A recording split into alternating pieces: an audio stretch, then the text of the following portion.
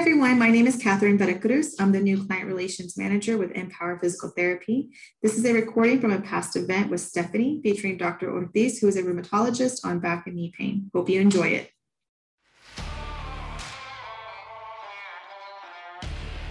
This is the Empower Your Life podcast, where you can find some of the best health and life tips to keep you active and living your life without having to go through procedures, surgeries, or medications.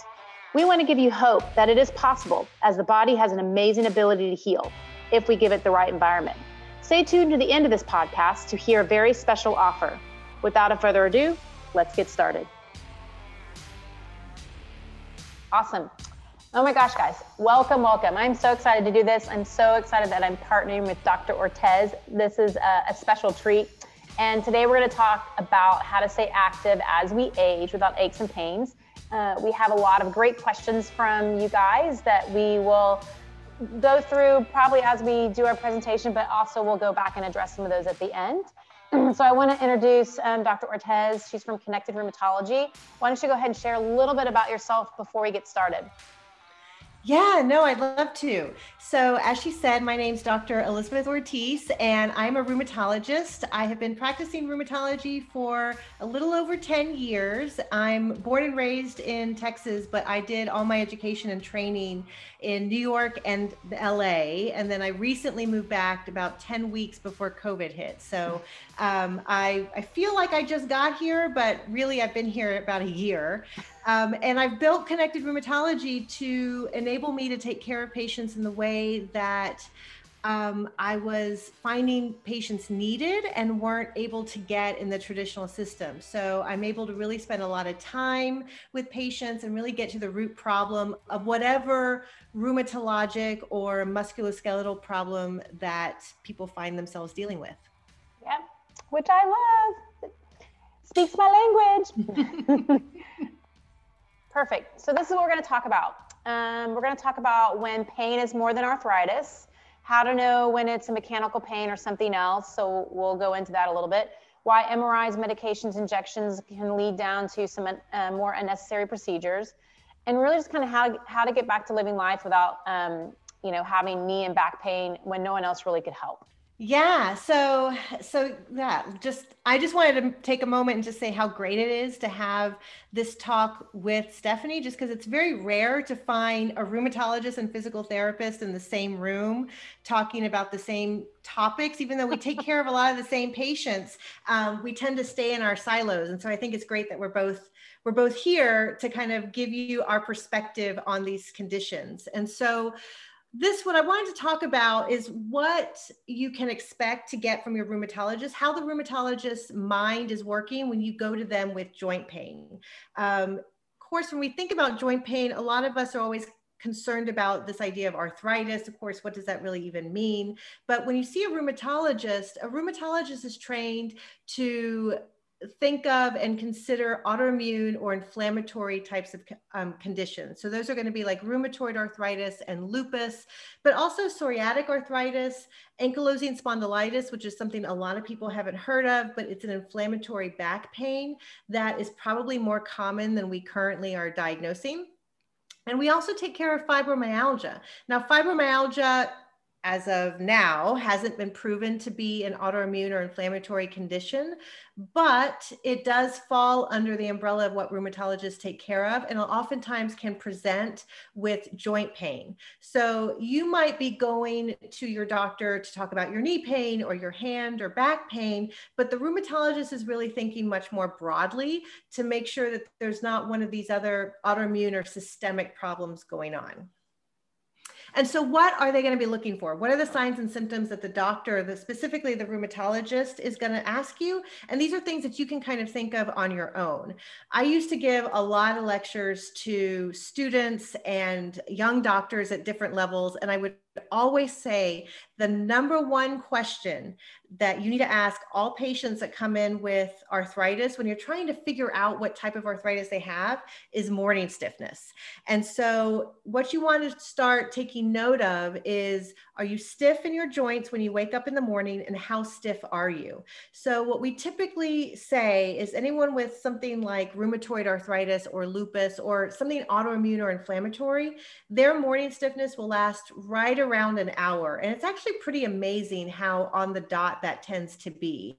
So I'm not saying that you can't get out of bed for an hour, but it might be an hour into your morning before you start really feeling like you can move comfortably. Now, for better or for worse, it's not uncommon as we get older to start noticing that we don't just jump out of bed the way we used to. And oftentimes that can be worrisome. And we can feel like, oh, my morning stiffness is getting really bad. But it's good to know how long it takes you. If you get up, go to the bathroom, maybe even need to stick your hands under some hot water for a few minutes, but you notice after about 5-10 minutes, you're good. That tends to be more like osteoarthritis. It's really between 60 and 90 minutes where people who have inflammatory like RA will notice it takes their body that long to warm up. The other thing we always want to take note of is when someone is in pain, when they're having joint pain, do they feel better if they push through and just keep moving, or do they need to stop and rest? Now, this isn't 100%, but for the most part, when people have an inflammatory condition, once they're up and moving, they want to keep moving, because the minute they stop and sit, their body stiffens up on them. And those with osteoarthritis and fibromyalgia are just the opposite. Once they start having pain, they really need to rest in order to feel better. All of these conditions, for the most part, will show some improvement when taking any kind of NSAIDs. NSAID stands for non-steroidal anti-inflammatory drug. So these are going to be like your ibuprofen or your naproxen. And just because you might feel better while taking them, it doesn't really specify what type of arthritis you might have. And then when you see the doctor, they're most likely going to run some inflammatory blood tests. And the two most common ones I have here is the ESR, it's also called the SED rate, and the CRP. And these is just a data point. It does not make a diagnosis. They are notoriously nonspecific. The ESR and CRP can be elevated if you have the flu, if you are under stress, or if you have cancer. So you can see how there's a big range. And so it's a piece of data that your doctor will check, but it certainly doesn't make a diagnosis. And also you might have some x-rays done, and we're going to talk about x-rays later on. The x-rays, if someone has had, for example, osteoarthritis or rheumatoid arthritis for a long time, we can see changes in the x-ray that are typical for each one of those conditions, meaning I can look at an x-ray of a knee that's had rheumatoid arthritis for 15 years and just from the x-ray say that's a rheumatoid arthritis knee.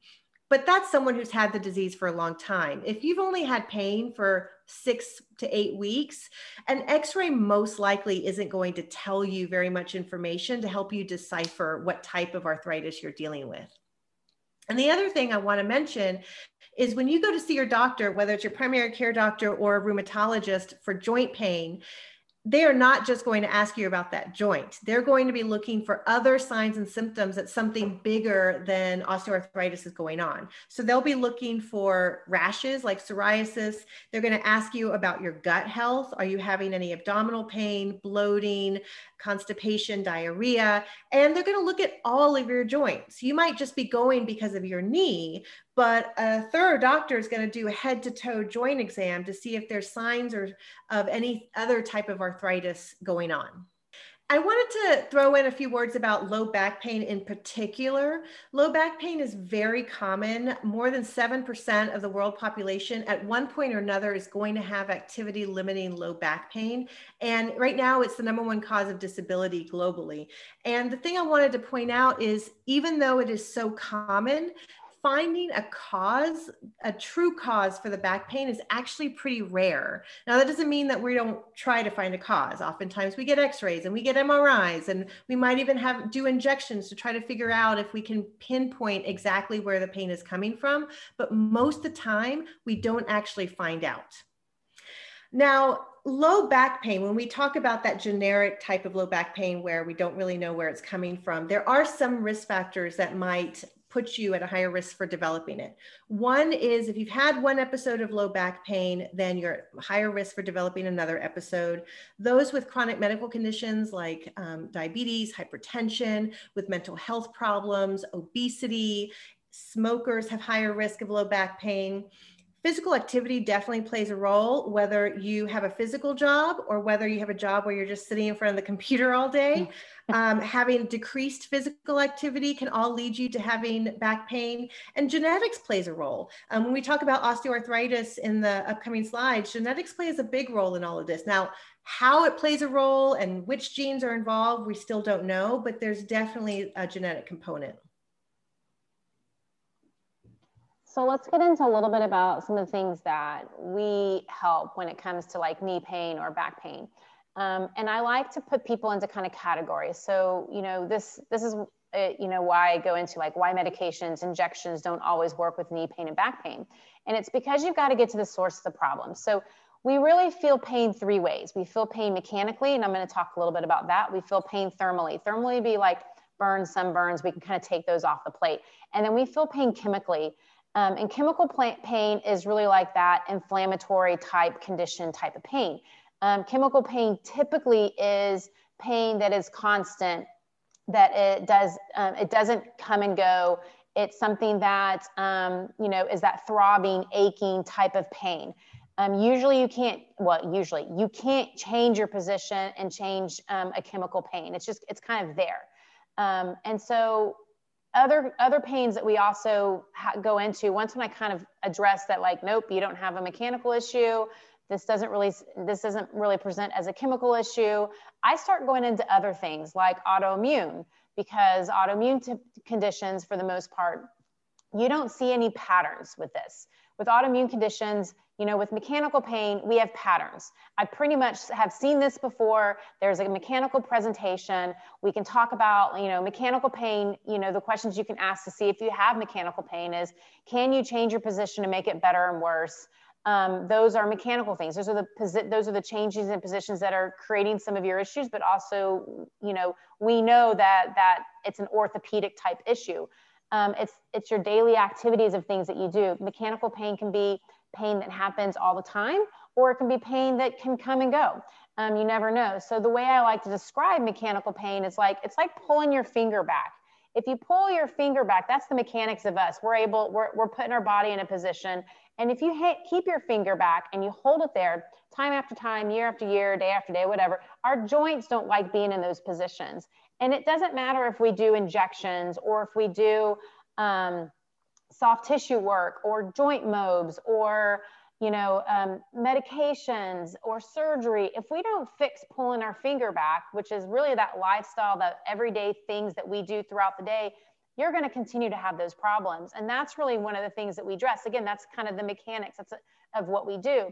Now, when we get into, you know, more autoimmune or emotional, autoimmune type of pain, literally like it's pain. There's no rhyme or reason. Like it's just there. Like you can't change it. It's really weird, random symptoms. And a lot of times I ask the exact same kind of questions. I'm like, do you have any stomach issues? Are you having any bowel issues that are going on? And they'll be like, oh my God, yes. You know, they'll usually at the point when they have all these symptoms, and I'm telling you with some of these, you know, autoimmune type conditions, you'll feel like you are crazy, but you're not, because you can go and get blood tests after blood tests after blood tests and everything's going to come back normal. You have to be in a really bad state for them to show things up. So that's why it's so frustrating. But when you can get to a doctor that actually believes you, even if there's no testing, that they know that something is going on, then you're definitely going to be able to get some help.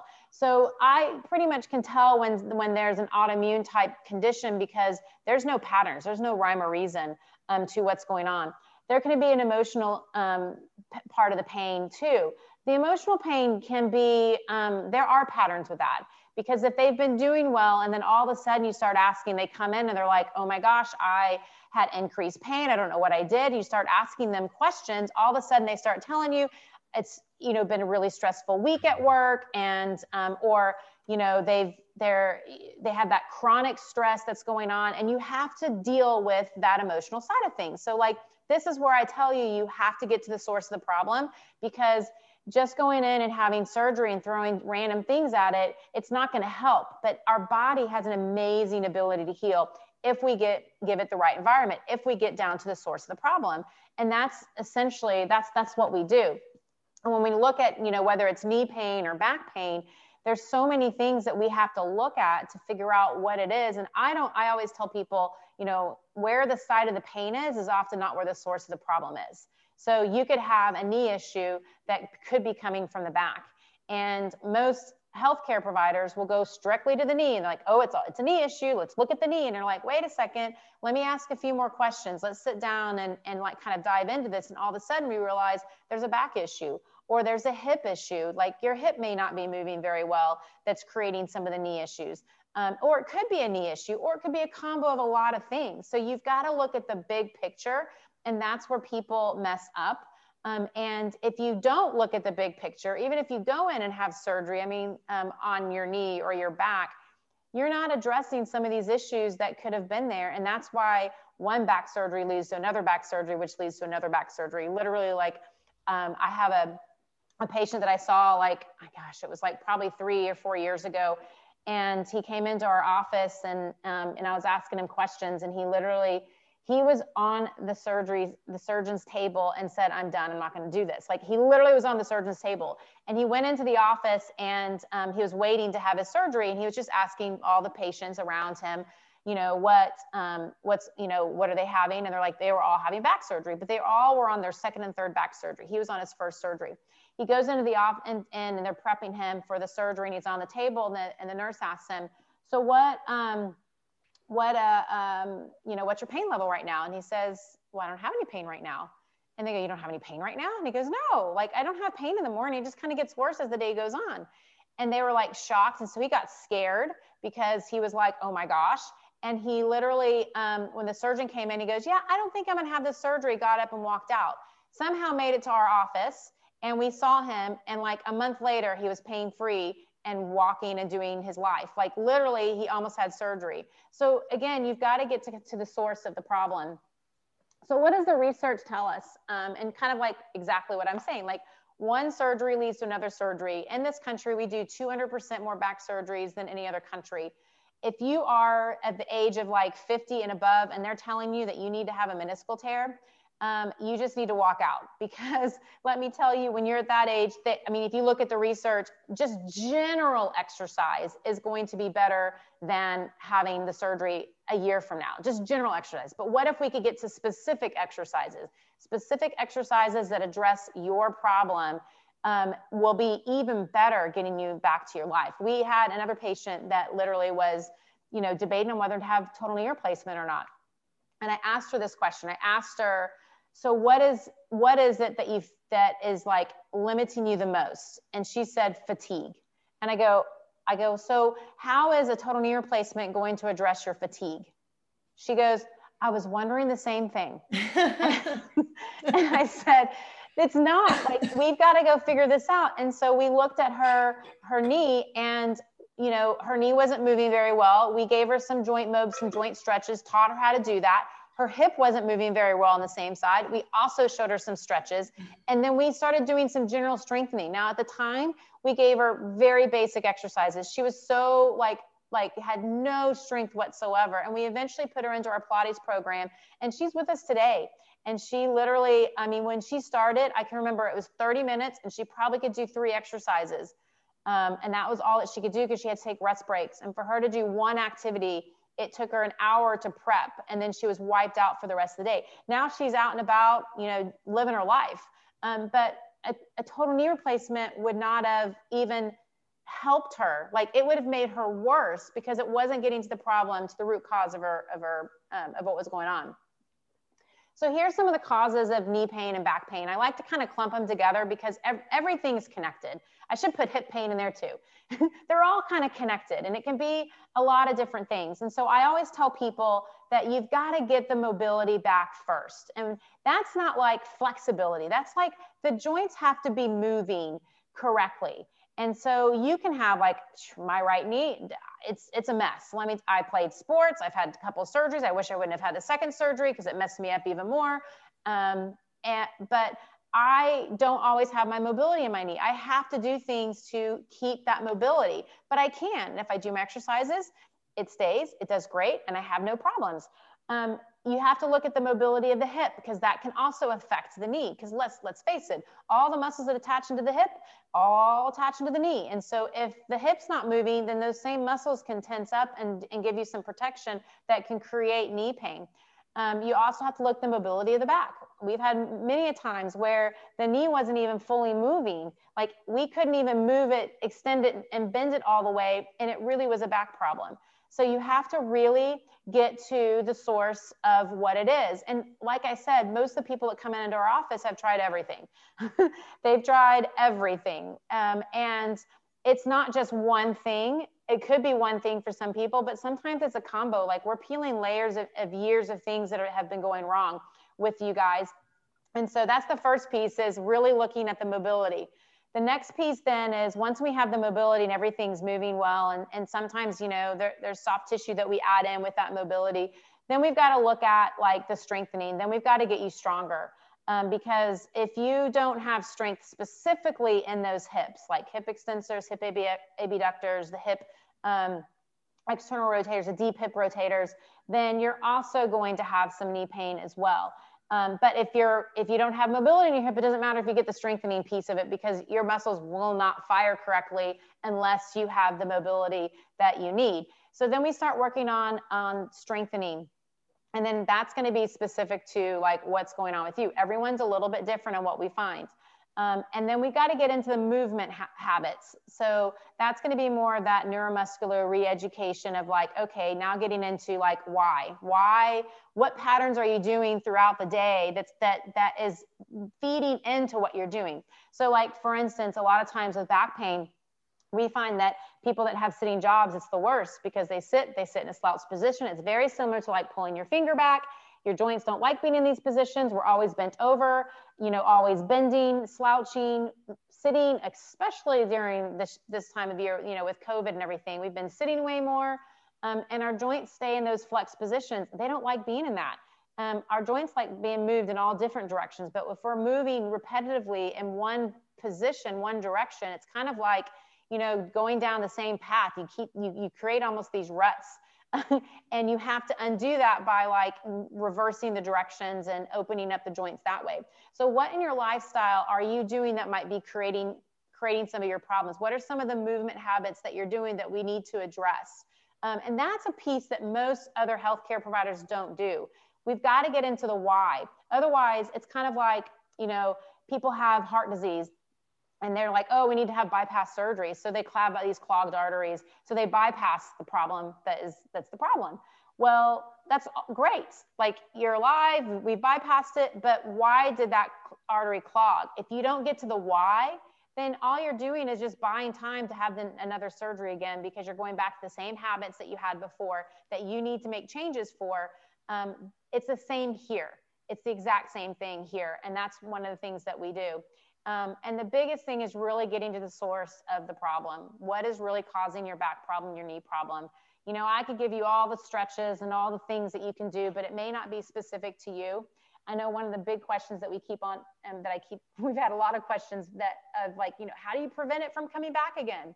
Well, usually it's the exact same thing that we taught you how to do to get out of it. You just have to keep on doing it. There's like 3 or 4 stretches that I have to implement into my routine, my exercise routine at the end of my exercise routine. And if I don't, I start having problems because I have to manage it. I have a bad knee, got to manage my bad knee so I can stay active. It's just like, you know, you have a car, you got to manage your car too. You don't just let the car and drive and don't put new oil in. And I mean, so it's really the same thing. So you have to You know, it's usually the same activities that we've shown you before. Sometimes you just need a tune-up, and you get a tune-up and you're like, oh, I'm back. Okay, perfect. Remind me what I'm supposed to do again. Yes, it's this exercise. Okay, yes, I do remember that. I'm going to do that. And then they start feeling good again. Yeah, no, and I just want to reiterate that I have a 20-minute little warm up that I've developed, you know, putting together the exercise I do, plus what I've learned at my own physical therapist back in LA. And it's not like a warm up for exercise. It's a warm up like just for life. Because part of the reason I moved back to Texas was I have a lot of young nieces and nephews and cousins, and I want to be able to play with them and keep up. And when I first moved here a year ago, after a year of sitting behind a desk in my previous job and having a lot of stress in my previous job, I was like a tin man. And over this year of doing my warm-ups, I now can play and squat and do all the things with the kids that I want to do. And I've definitely learned, yeah, it's just part of what I got to do to take care of myself and stay active and vital. And I just loved everything you said. I just wanted to highlight all those things that you were saying about the strengthening and figuring out where the root of the problem is, and all of that, that pertains to all types of all types of arthritis. So whether you're talking about osteoarthritis or rheumatoid arthritis, it doesn't matter. Just because you might have an autoimmune inflammatory condition that and you take a bunch of medications that your rheumatologist gives you doesn't mean that you can't also benefit from what a good physical therapist can teach you about your body and how your body moves. I think a lot of times when patients have conditions that are chronic and require medications that lower immune system, like lupus and RA and all those other autoimmune, everyone gets so funnel vision about like, well, my rheumatologist is the only person who understands my condition and what I'm going through, and I just need medications. But the same things, the same malalignments, the same movement patterns that can cause problems happen in inflammatory conditions too. Now, if you are in the midst of an active flare and you are really suffering from a lot of inflammation and can't move, then maybe that's not the right time. But when everything is controlled, I think that's exactly the right time to go see the physical therapist, be like, okay, my RA is controlled now, but I'm still having a little bit of hip pain, or I'm still having a little bit of knee pain, and it doesn't look to be inflammatory. And so then you can really kind of dig into, well, how are you walking and how are you sitting and all those other things that might be contributing to your pain. So I just wanted to throw that out there. That's not just for osteoarthritis patients. It's really for any patient who, no matter what diagnosis you've been given, who's having joint pain. But I wanted to throw this out here real quick about these red flags. Now, if you've ever been in healthcare for any reason, whether you're a doctor, nurse, physical therapist, whatever, and you've been taught about back pain, then you undoubtedly have been taught about these red flags. These are the signs and symptoms that we're taught to look out for when someone walks into our office with back pain, to let us know that we need to look deeper, that we need to maybe order some studies and make sure that we're not missing something big.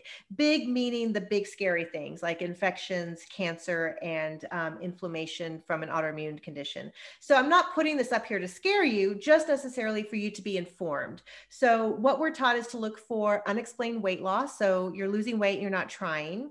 Having unexplained fevers, having urinary or bowel incontinence or muscle weakness. Anyone over 50 or younger than 18 is considered a red flag, only because most of low back pain is going to be in the patients in between those ages. If you've had any trauma, and that doesn't necessarily need to be trauma the day before, any trauma from weeks to even months before should be considered. If you're on medications that lower your immune system, so not only things like prednisone or what we use in rheumatology, but chemotherapy, or if you've had surgery to the back recently, these can put you at higher risk for an infection. So that needs to be noted. Night pain is one of the more vague red flags. It's not particularly specific for any particular condition, but it's something to note. And then if you're not getting better after a month, we talked about how back pain is fairly common and we don't really find a cause, but if your back pain is pretty consistent for more than a month, then that might be a red flag. Now, one thing to consider is that for those people with low back pain, at one point or another, most of them will have one or two of these red flags. So just because you look at this list and think, oh my goodness, I have, I'm 51 or I'm 60 or I'm 17, doesn't mean that all of a sudden you need to go have every test done. These are just for you to note so that when you go to see your doctor, you can let them know. I wanted to spend a few minutes talking about osteoarthritis and what it is. I know I've mentioned it, we've kind of thrown it around, but I wanted to be specific about what it actually is. Osteoarthritis is the more common type of arthritis. We think of it as the wear and tear arthritis that happens as we get older. In reality, it is probably much more it is much more complicated than that. When you have osteoarthritis and rheumatoid arthritis over the years has gotten a lot more research, a lot more funding money has gone into understanding what rheumatoid arthritis is, the physiology, and then of course medications. Osteoarthritis, unfortunately, hasn't gotten that kind of attention because it was considered, well, it's just a natural part of getting older. Thankfully, that's not the case anymore. A lot more attention and research is being thrown at osteoarthritis, and we're really understanding what's going on in the joint and in the cartilage a lot better. There are some risk factors to look out for when we're talking about osteoarthritis. We talked earlier about genetics. Genetics plays a big role. If you have any family members that have osteoarthritis in their knee, hips, or hands in particular, then that might put you at higher risk. BMI, we know, is associated with osteoarthritis, as well as nutritional deficiencies and sex hormones. Now, I can't draw a direct line, and we don't know exactly how sex hormones are linked, but osteoarthritis in general is more commonly seen in women. And so there must be some interplay there with the hormones that we just don't understand yet. Bone mineral density on either side of the spectrum, either having very low bone mineral density or very high BMD, can put you at higher risk. Having any kind of malalignment, muscle weakness, and trauma. So you think about that athlete who's had multiple injuries to the knee, later on in their life, they might have a higher risk of osteoarthritis. So these are some example x-rays showing the progression of knee osteoarthritis over 7 years. So this is the knee. You can see here on the left, this is a healthy knee. You have a nice healthy space between the bones. It's always important to realize that when you're looking at an x-ray, you're only looking at the bones. So you're not looking at cartilage. You don't see the tendons or the ligaments. Now, because we see such a nice healthy space there, we can presume that we've got a nice healthy meniscus in that knee. Now you progress 4 years later and you'll see that that space has gotten smaller. It's a little more asymmetric, meaning that on the left, the space is a little smaller compared to the right. And this is the beginnings of osteoarthritis. We can presume that the menisci inside this knee is getting torn. And then you progress to 7 years and you can see here on that one side, the left side, there's actual bone on bone, and that meniscus is probably worn down to the bone. The white area of the bone you see there is what we call sclerosis. And then if you look on the edges of the bone, you can see these bone spurs that are popping up. Similar, yes, exactly right there. And we call them osteophytes. And that is a reaction, your bone's reaction to the grinding of flexing and extending, bending, walking upstairs that you're doing on that knee. So we get all these findings with osteoarthritis. Your cartilage breaks down, your tendons and ligaments around the joint, some get loose, some get tight, so you get malalignment, and then ultimately you can get bony changes. Now, I want to just highlight something that harkens back to what Stephanie was talking about pain. Just because you might have osteoarthritis on an x-ray, and I use a knee as an example, but it can really happen in any joint. It happens in your hands, happens in your back, it can happen anywhere. But just because we see osteoarthritis on an x-ray does not mean, number one, it's the reason for your pain, and number two, that you are destined for a lifetime of pain. And I think those are two very important concepts to wrap your head around when you're thinking about what your options are for treatment and to make you feel better. a lot of times patients and doctors, unfortunately, will look at an x-ray like this and they'll hear you have knee pain and boom, send you to the surgeon and you need to have a knee replacement.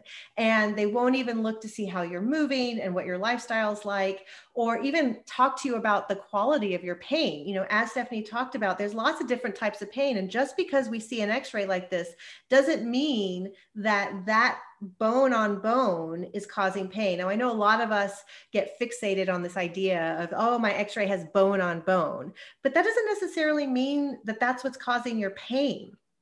I've seen plenty of patients who have x-rays where you're like, oh my goodness, this person must be in a wheelchair, and they're playing tennis, they're playing golf, they're living their life. And then I've seen the flip side. I've seen patients where x-rays are really unremarkable, but yet they're having a lot of pain. And so I think it really speaks to how we are only at the beginning of really understanding pain and how pain is processed, how pain is individual, and what other factors in our life, aside from an x-ray finding, aside from being bone on bone, can impact our pain. Even things such as having a good night's sleep, eating a healthy diet, having healthy relationships, all those things can impact the way we perceive pain and absolutely don't change your x-ray at all.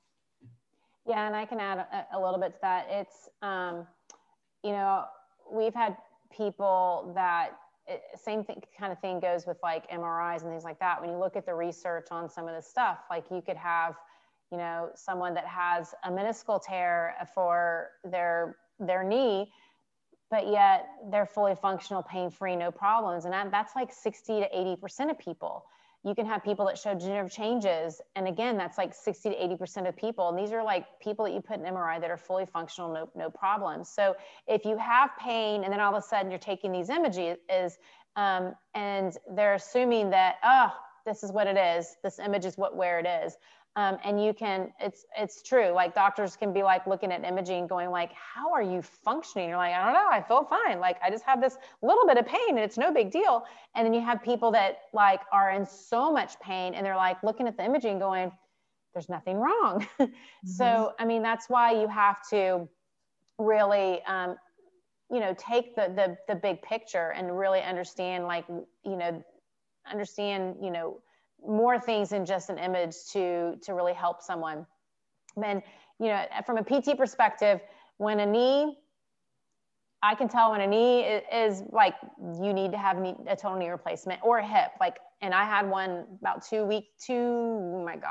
years ago, and he had grinding. I'm like, oh my God. But I was like, well, maybe it's just coming from the tendon. And we improved him a little bit, and he definitely got functionally better. And if he could have prevented the surgery, he would have prevented the surgery. But I mean, he had the grinding. And I mean, it's a very specific, like, oh, I don't even want to move your joint, because it like, you could just feel the grinding, and you can feel it in the knee too. So you pretty much know as a PT, like, yep, this isn't going to really work. Like, you're going to need to have surgery. We do refer people to surgery every so often. It does happen.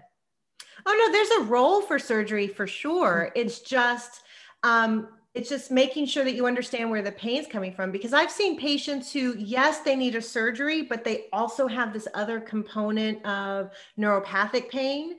And when you haven't fully teased that out, I think it can mess with our expectations of what we're going to get after surgery. Absolutely, yes. And that can just cause a whole lot of problems. So you just always want to go into surgery the strongest you can be and the most knowledgeable about your pain as possible. And I always tell people, like with imaging and x-rays and things like that, with bone spurs and stuff, it's kind of like, you know, as we age, we get wrinkles on our face. It is just a part of aging. Now, would we like to do surgery and get rid of it?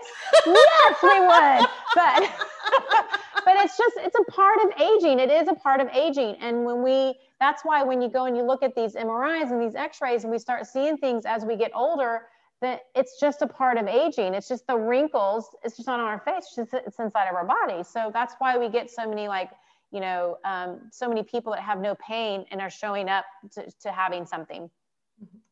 Yeah. So then I just wanted to speak a little bit about treatment for OA. I know this is definitely more in Stephanie's wheelhouse, but of course, there are medications that we use. And if you go in for a 5-minute appointment with your doc, you'll most likely be told just take a Tylenol or take an ibuprofen. But the things that have been shown to have the biggest long-term impact are going to be things like PT and self-management and low impact exercise. If you're overweight, losing weight can definitely help, or finding some assistant devices to help you do the things in your house that might be aggravating your pain. And so I always put this as the first step when we're talking about treatment, because the medications are there and there is a role for them, especially when you're having a particularly bad day or acute pain. But when you're talking about long-term management, like we were talking before, it's really about moving and learning about how your body moves, what aggravates your pain, and getting stronger. And then these are just some of the common medicines that you'll come across from doctors. So acetaminophen is Tylenol. We talked about NSAIDs. NSAIDs can be oral or topical. So there is, it just was over the counter last year, topical diclofenac. The other name is Voltaren gel. And it's a great way if you have a lot of heartburn and you can't take ibuprofen, or if you are over 65, we don't recommend taking oral ibuprofen. This is a way of getting some of the benefits without those risks. Because it's topical, it doesn't really absorb as much and certainly doesn't go into the stomach. If you have significant joint pain, either from osteoarthritis or other reasons, and you've only gotten so far with physical therapy, and for whatever reason, surgery isn't an option for you, at that point, then they will consider opioid, narcotic medicines, things like tramadol, and those are usually going to be prescribed by pain management specialists. And then I wanted to highlight duloxetine. Duloxetine is getting a lot more usage in the world of osteoarthritis in particular. For those of you who aren't aware, duloxetine, the brand name is Cymbalta. Many people have heard of Cymbalta just from commercials. It was FDA approved for depression and fibromyalgia. And I mention it here because it highlights how our knowledge about pain is expanding. Fibromyalgia, which is a whole different beast, has really, the acknowledgement of fibromyalgia by the medical community has really led to a lot more research into pain, how we perceive pain, how the nervous system might not be functioning perfectly, and that's why we have this elevated response to pain.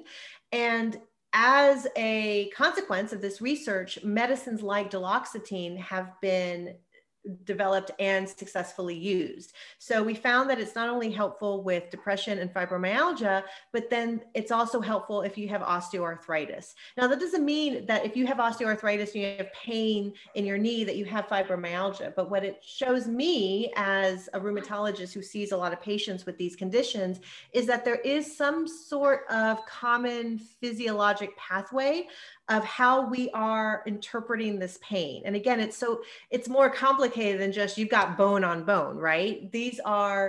We are a complex set of systems that is more complicated than just a bone on bone x-ray. And so that's why I also just wanted to highlight it because I've seen a lot of times patients come out of doctor's appointment with a prescription for duloxetine, having no idea why they got it. And then they look it up and they see that it's for depression, and it can really breed a lot of mistrust between us and our medical providers. So I just wanted to throw that out there, that it is used for osteoarthritis pain.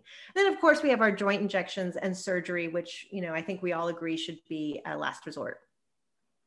So here's just a kind of a story of hope. I always like to share stories because I feel like it gives people hope. And this is someone that was in pain and not really sure what he did to his knee. All of a sudden started having pain. And a lot of times when I ask patients like, well, what did you do? And they said, I'm not really sure. Then I'm pretty sure there's nothing, really major going on. Like it's not something that needs surgery. Because usually when, if someone's fallen or they've had an accident, then I start like having to think of things and, maybe in a different light. But the majority of the time when people come into the office, it's like, I'm not really sure what I did. And that's kind of how this person was. But he had gone to the doctor's office and they got an MRI and said, oh my gosh, you have a torn meniscus. You need to have surgery.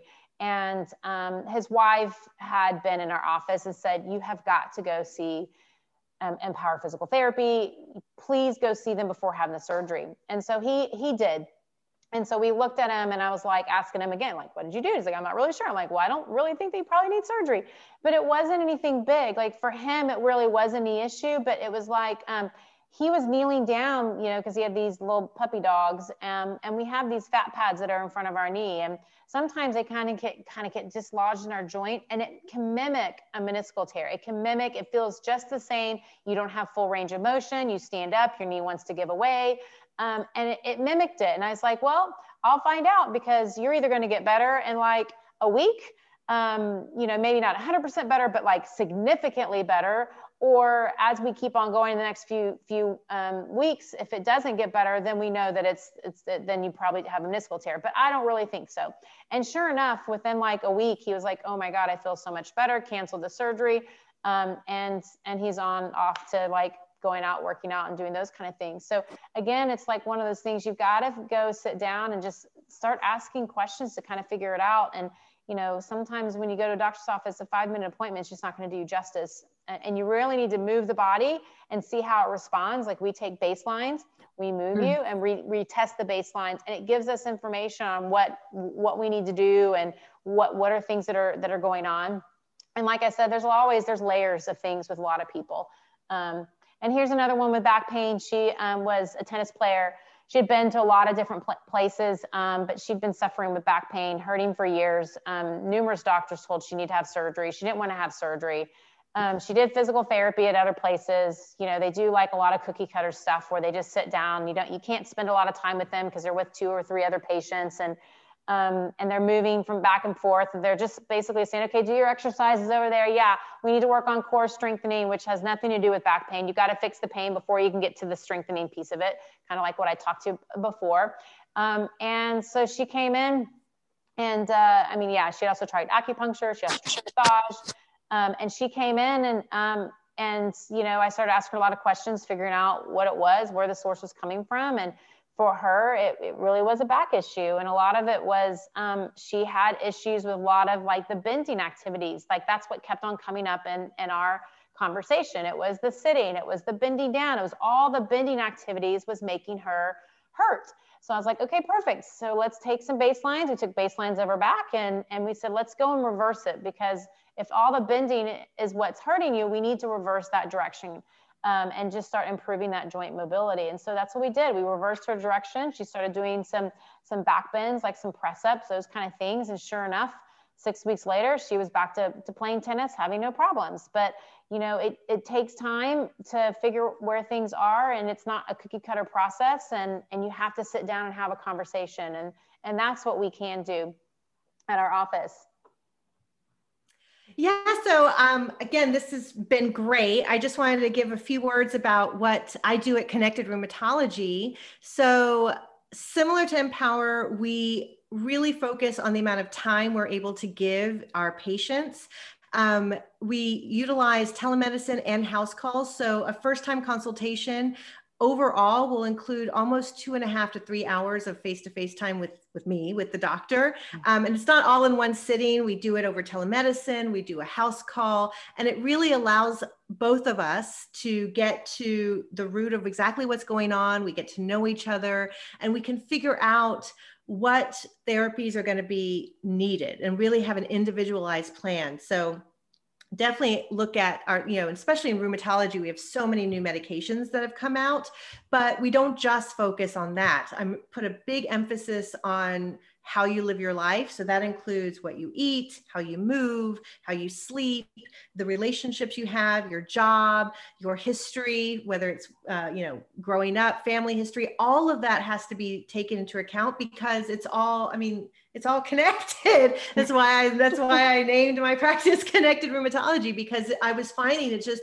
you can't really just focus on one thing. It really does impact everything. And so being able to spend that much time with every patient really allows us to get to all those issues, where I know for a fact that you just don't have the time to in a traditional practice. I mean, I was in a traditional practice, and much as I was trying to cram all that in 15 minutes, it was just very difficult. And so this allows us to really kind of dive deep and figure out, well, do you need all these medicines, and which ones do you need and which ones do you not? And what are you doing in your everyday life that might be aggravating your inflammation? Diet plays a huge role in our pain and in our inflammation. And unfortunately, I know there was one of the questions of what's the right path, what's the right diet if you have RA or osteoarthritis. And I really wish I could just give a prescription for the diet that helps everyone, but it's so individual.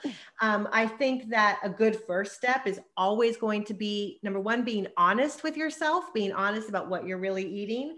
I know that's an important first step that's really hard. I have trouble with that. And then once you're honest, like taking a good look at how much processed and sugar you're intaking, because that's the one thing that all the nutritional scientists across the board agree on, is that sugar is pro-inflammatory. Now, the rest of nutritional science is a mixed bag. You find just as many articles suggesting a plant-based diet as you might a carnivore and keto diet. And what it really comes down to is the individual. But being able to spend that much time with someone really allows me to get to those issues with patients. Same with movement. That's where I really rely on physical therapists to help us, because, you know, as you may or may not know, but doctors get zip training in physical therapy. And even as a rheumatologist, where, you know, I'm considered an expert of the musculoskeletal system, I'm by no means an expert in movement and those kinds of things. And so a lot of what I've learned from being a learner and patient like everyone else by going to my own physical therapist. And so I definitely rely on the expertise of people like Stephanie. And so, yeah, that's what we do at Connected Rheumatology. I'm super excited to be able to provide the kind of care I always wanted to. So we have some special offers for you guys. So for me, we have these things that we call a discovery visit. And that's basically a time very similar to like the 20-minute consultation with Dr. Ortiz. It's, you know, where you can sit down, we can have a conversation and really just help you make a better decision about your health. And that's whether you come in or you don't come into our office. It's just really just to sit down and help you make a better decision. And then if you decide that you want to come in for our full evaluation, and we'll give you $75 off the evaluation and for that price if you use that in the next 15 days. So those are, you know, some things that we can do. You're going to get an email. It'll probably be in your inbox in literally like 10 minutes.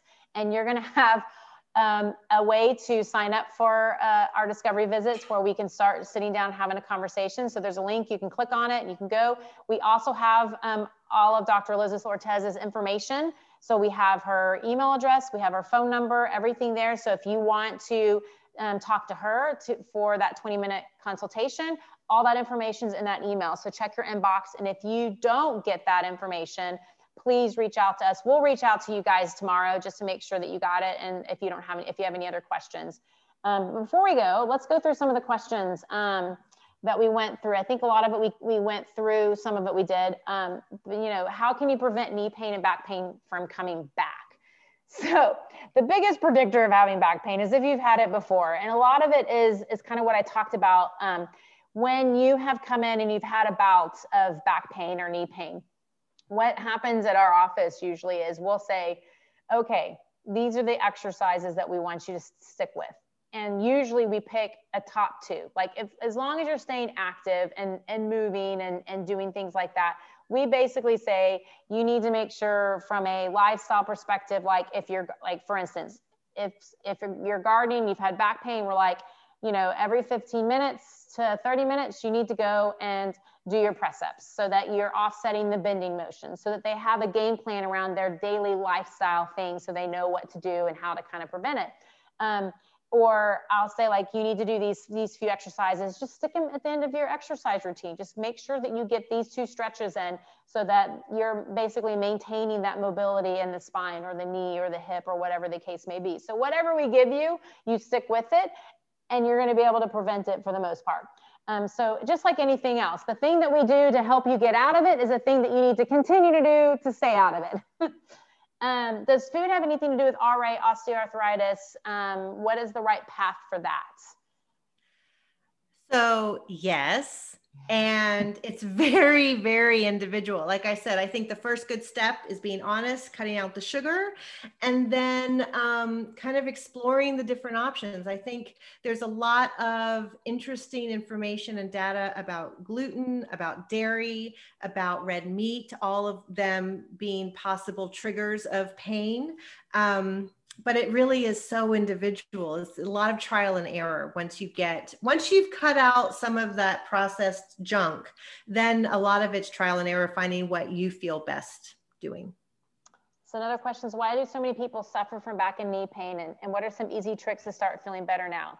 Woo! If I had an answer to easy tricks, I'd be a millionaire. I know. When I saw that, I was like, easy tricks. I could tell you, like, if you've been in for an evaluation and you know, like, what it is that started it, then you go back to those things and literally, like, if you've been feeling good and you've been doing the exercises and it starts coming back, you go back to those exercises. Those are the easiest tricks that you're going to have to help, like, keep you out of it. I mean, if you've heard anything, if you've listened to some of my podcasts that I've had out there, and you hear some of the stories, that's what they'll say is like, oh my gosh, I start feeling it. I go back to the exercises and it's gone. So that would be the easy trick. It's just knowing what it is for you. We'd have to see you to know what it is for you. Right. And why do so many people suffer from back pain and knee pain? You know, it's because that's like, we're on our feet, we sit, like we do so much with our lower body. They're the two most things, the biggest things that impact people's lives.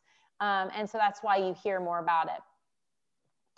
Why arthritis is rarely the problem, and what are we really what's going on to causing your back or knee pain? I'd say, you know, for me, I go into kind of lifestyle stuff too, because it's usually the lifestyle, the repetitive movements that you do.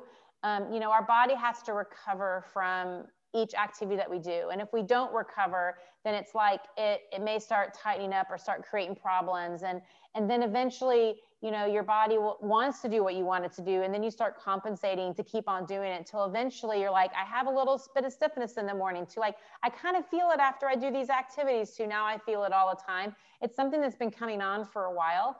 Once when you go through it, just like with anything else, I don't care what it is in your life, whether it's like an emotional thing that you overcame and or it's a physical thing that you overcame. Like once when you overcome it, you kind of know when you start sliding back that you're like, I need to do these things and get back to being better so that they don't happen again. It's kind of it's kind of the same thing with this. So you just have to, again, it's a lifestyle thing, a lot of it. And that's including with diet and emotional. And I mean, it's all encompassing. And stress management. I think, absolutely. You know, when I saw those questions, why do so many people suffer? I mean, of course, the mechanical aspect, but I also, my mind just kept going to the stress of our daily lives. And, you know, kind of what you were talking about, it's like, well, if you notice a movement, then you just go back to your exercises. And I would even say, if you notice that you had a stressful event that then led to pain, know what you need to do to take care of yourself, whether it's some yoga or some sleep or hanging out with a good friend or whatever it is to manage the stress. Absolutely.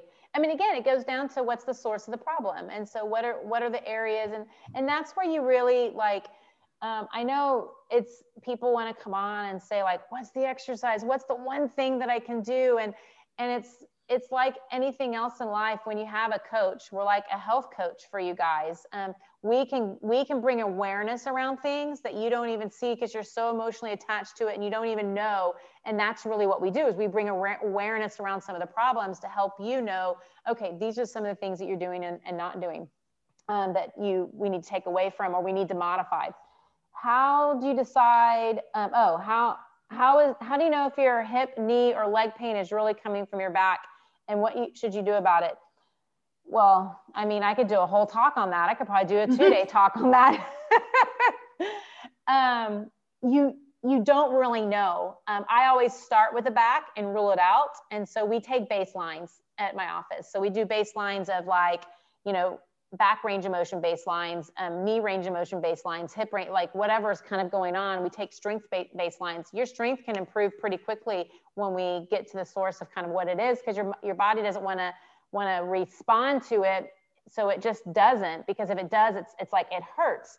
And so then we just start moving you. We move you and retest it. And then that's how we start ruling in the back or ruling out the back or ruling in the hip or ruling in the knee.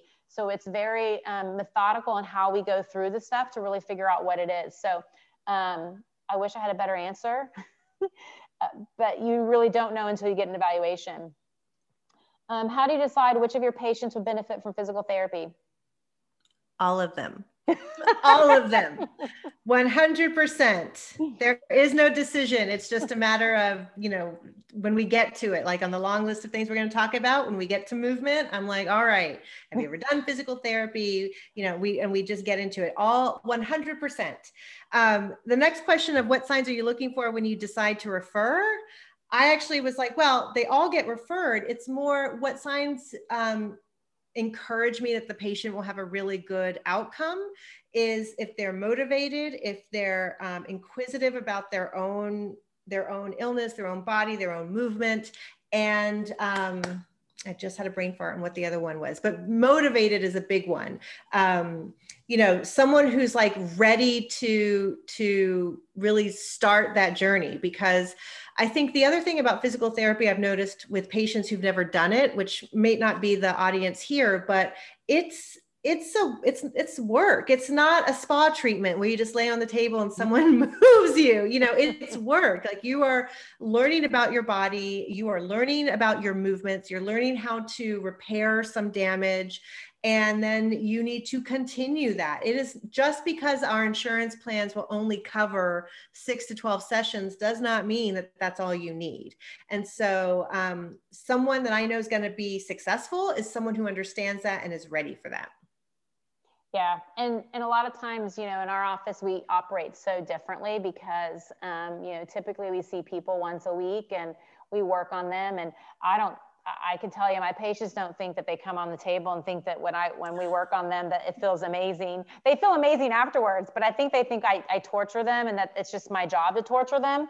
And I'm sure some of my patients are laughing right now, but we really kind of say, these are some of the things that you need to work on this week, and you start working on them. And then, we do it very different. We want to give you like 1 or 2 things to work on every single week and do them more often versus doing like 25 things and being overwhelmed and not being able to do it. So we take a very different approach, and a lot of the other physical therapy that's out there, again, like you're seeing 2 and 3 patients, they don't set you up on a program. You come in, do the same things over and over again. They might give you 1 new thing to work on, and that's it. It's not sitting down, having conversations and going, okay, what's next? What are the next steps? How did it work from last week? And just really getting down to, really helping you and coaching you through the whole problem. Here's another good question for you.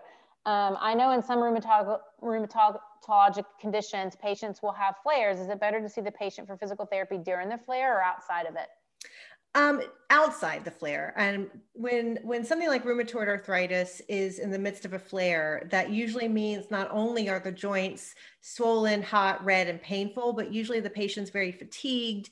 That might also go along with chest pain, headaches, trouble concentrating. These autoimmune conditions are systemic. They're more than just the joints. And so when someone is in the midst of that, it's usually rest, possibly medications to bring that down. And then once they're more stable, then we send them back to the physical therapist. But in that state, doing any kind of physical therapy exercises, of course, everyone's individual, but for the most part, I'll say, right now we just need to rest. We need to get this under control, figure out why this happened. Flares happen just we've always assumed for no reason, but when you really dig, you usually find out there was some trigger, some stressor, something. So we need to take the time to figure that out. And then once all that's calmed down, once the person's feeling better, then they can go back. Another question is stretches that can help with the back and the knees. So in the email that you guys will get, I have my ebook for back pain, which will talk about some of the common stretches that I give. I also have an ebook for knee pain, which are some of the common things that we go through. So that'll probably be the best thing for you guys, just to click on that and sign up for that ebook. And again, that comes in the email. You probably have it in your inbox right now as we are talking. What are the 2 most common causes of back pain or knee pain? Yes, you don't know. The back pain and knee pain are the 2 most common causes of pain that disrupts people's lives, but there's not really, you really can't say, you're never, even if you look that up, I don't even know. I'd be curious. I want to see what Google says on that, but there's not really, most of the time people aren't really sure what they did when they come in. That's like 90% of the cases when you ask them, well, what did you do? Well, I'm not really sure. I just kind of woke up with some pain. You know, one of them for the back is lifting. Improper lifting techniques is probably a big one. But you don't always see that, but it can, like, sometimes you could be lifting and doing like 3, 4, 5 other things, like sitting at a job lifting, and all of a sudden 3 days later you're hurting. Well, was it that, or was it other things, or was it accumulation of things that happened throughout your lifetime, or, you know, the last year that created some of your problems? You don't know. What are some of the mistakes that patients make along the path with dealing with knee pain or back pain?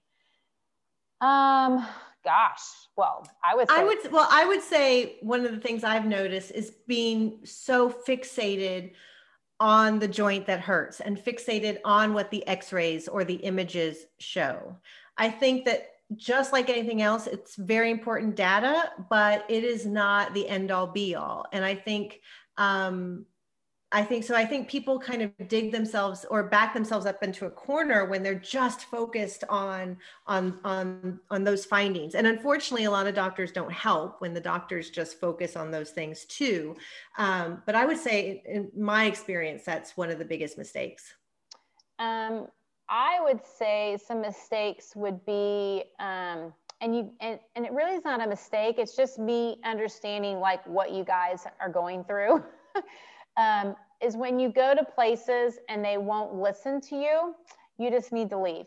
I can't tell you how many times people have been into like physical therapy offices, doctor's offices, and they'll, like, I literally had a patient that said he decided that he was going to go to another physical therapy office, and then eventually came back. And I was like, I knew he was going to. I was like, you just don't understand what the dark side looks like.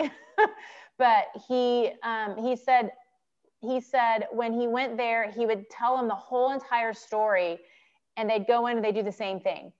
And he said when he came into my office, the difference was he'd start telling me something, and all of a sudden I'd ask him 4, 5, 6 questions, and then I'd be like, okay, perfect. We're going to start here. Let's look at this, this, and this. And we automatically changed things up and looked at different things, where he said at the other office, essentially they weren't listening to him. Like, he was painfully explaining it. And then they would go in and they'd do the exact same thing, whether it was the exact same manual technique or the exact same exercises. So I'd say if you go to someone and they aren't listening to you, if they aren't asking you questions, a lot of questions, you need to keep on looking for someone else, because they're not going to help you. And if you have anyone that ever makes you feel like you're lying, or you're making all this up, because we see people like that all the time as well, it is not true. You know your body, you hold the truth to us helping you. It's just, we can help kind of guide you through that process and be that coach for you. Yeah, no, I completely agree. There's nothing wrong with a second or third opinion. I think that half the battle, whatever you're dealing with, is finding a provider that you click with, that you connect with, that understands you, that you understand them, because otherwise you end up just spinning your wheels. Yeah. Well, awesome. I'm going to end the recording. If we have any other questions, we can answer them there. But I also, check your inbox again for our specials. If you want to talk to Dr. Ortiz or anyone in my office, we're here to just continue the conversation and figure out a little bit, better plan for you.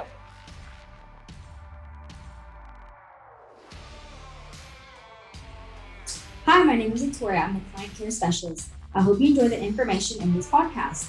We have more education we can share with you. If you're having back pain or knee pain, you can get a free report on our top tips to resolving knee pain or back pain in the links below. Or if you'd like to sit down with one of our specialists, you can click on the link for this discovery visit if you live in the Dallas-Fort Worth area.